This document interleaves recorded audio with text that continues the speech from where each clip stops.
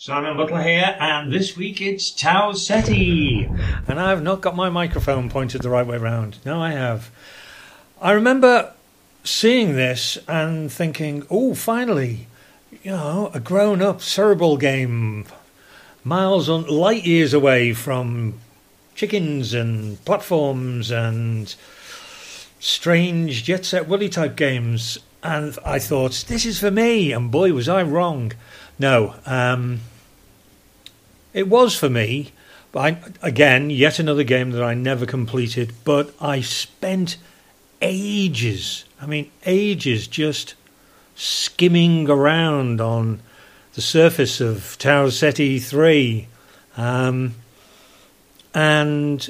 as per usual, I never read the instructions until I'd basically driven myself insane trying to fool myself into believing I was smart enough to figure out what the hell was going on. But it was just something completely fresh, for me anyway. And as I say, it was very grown up, very not cerebral per se. There were no puzzles or there was nothing to work to figure out. It was, I don't know, I suppose it was basically like a kind of a tank attack, sort of just moving around on one plane, no up or down. But it was just so immersive. I mean, I was reading today about the origins of Tau Ceti, and its game engine came from, Pete Cook, attempting to work out how the spheres in the game Gyron had been created. Now, I won't go into any of that because it means nothing to me. But for something like this on the Specky to appear, I mean, it was a breath of fresh air. Games like this, they weren't rare, but they were very few and far between, things like Sentinel and stuff like that. But this, it had that sci-fi tag, which, as I've said elsewhere, turned me right off Elite. But this, I don't know, it was just so lonely.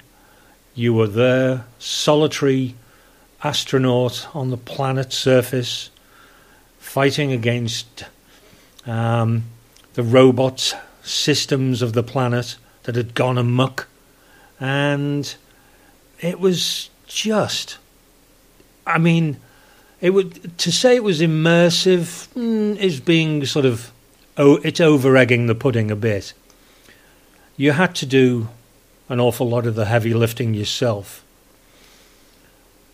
The premise was fairly simple.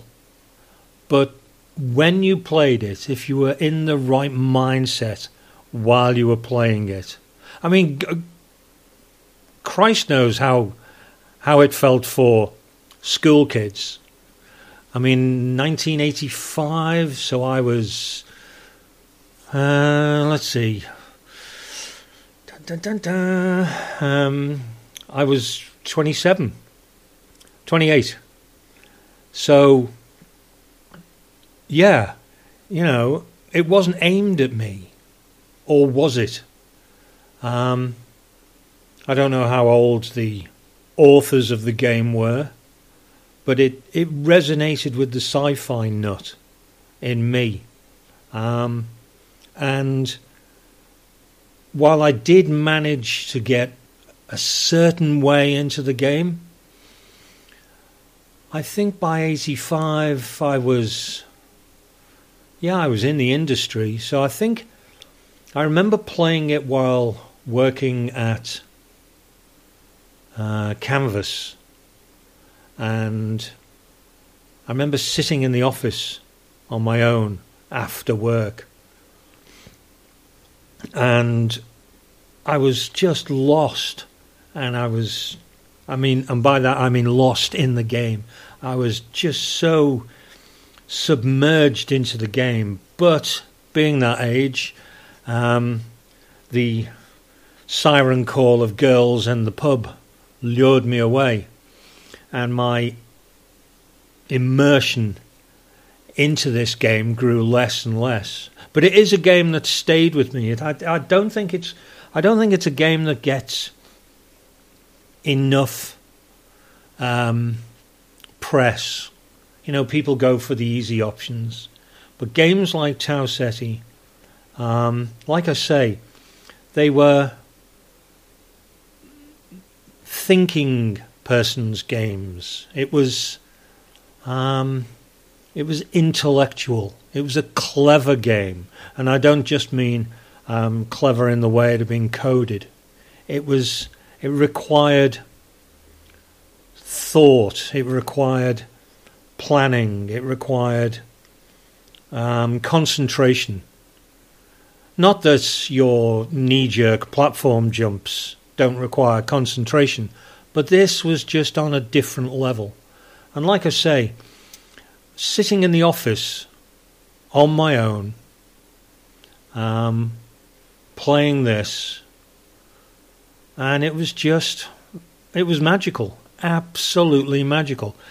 These kind of games are, when you create something that takes people to another planet, and you become the captain of a pilot of a skimmer, moving around an alien world, with graphics that they weren't the run-of-the-mill kind of things that you expected on the Spectrum. They just weren't.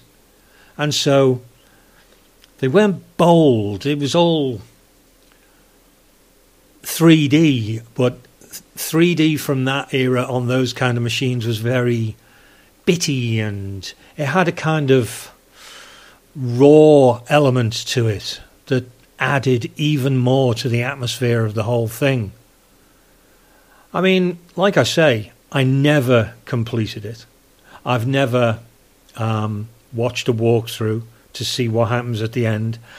I have a feeling that I'd be bitterly disappointed if I saw the ending. So this mysterious game needs to be left a mystery for me. You know, no doubt somebody will walk up to me at an event having heard this and say, "Oh, by the way, Tau Ceti ends like this." Well, however it ends, I don't think I'd be I don't think I'd be surprised if it ended disappointingly. Put it that way. The vast majority of games, you just kind of get a little screen where it goes, "Congratulations, you won. Earth is saved, you know. Hurrah."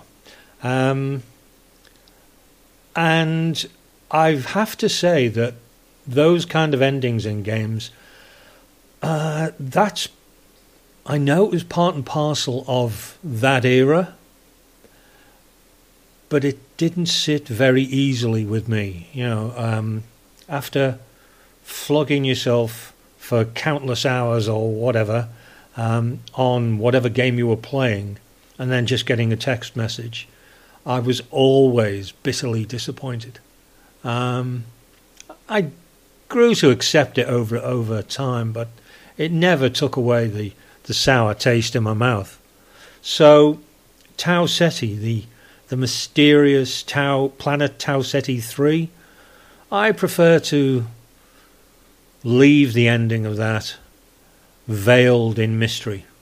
And I just hope that at whatever events I go to this year, maybe the topic of conversation will turn to this wonderful little game, because it deserves to be spoken about far more than it does. I think maybe because it is a little bit highbrow, if such a sobriquet can be thrown its way, maybe people don't find it as immediate. But for me, it is one of those. It's kind of it's like there's Flash Gordon, there's Buck Rogers, and then there's Isaac Asimov, I, Robot, and it's that side of sci-fi.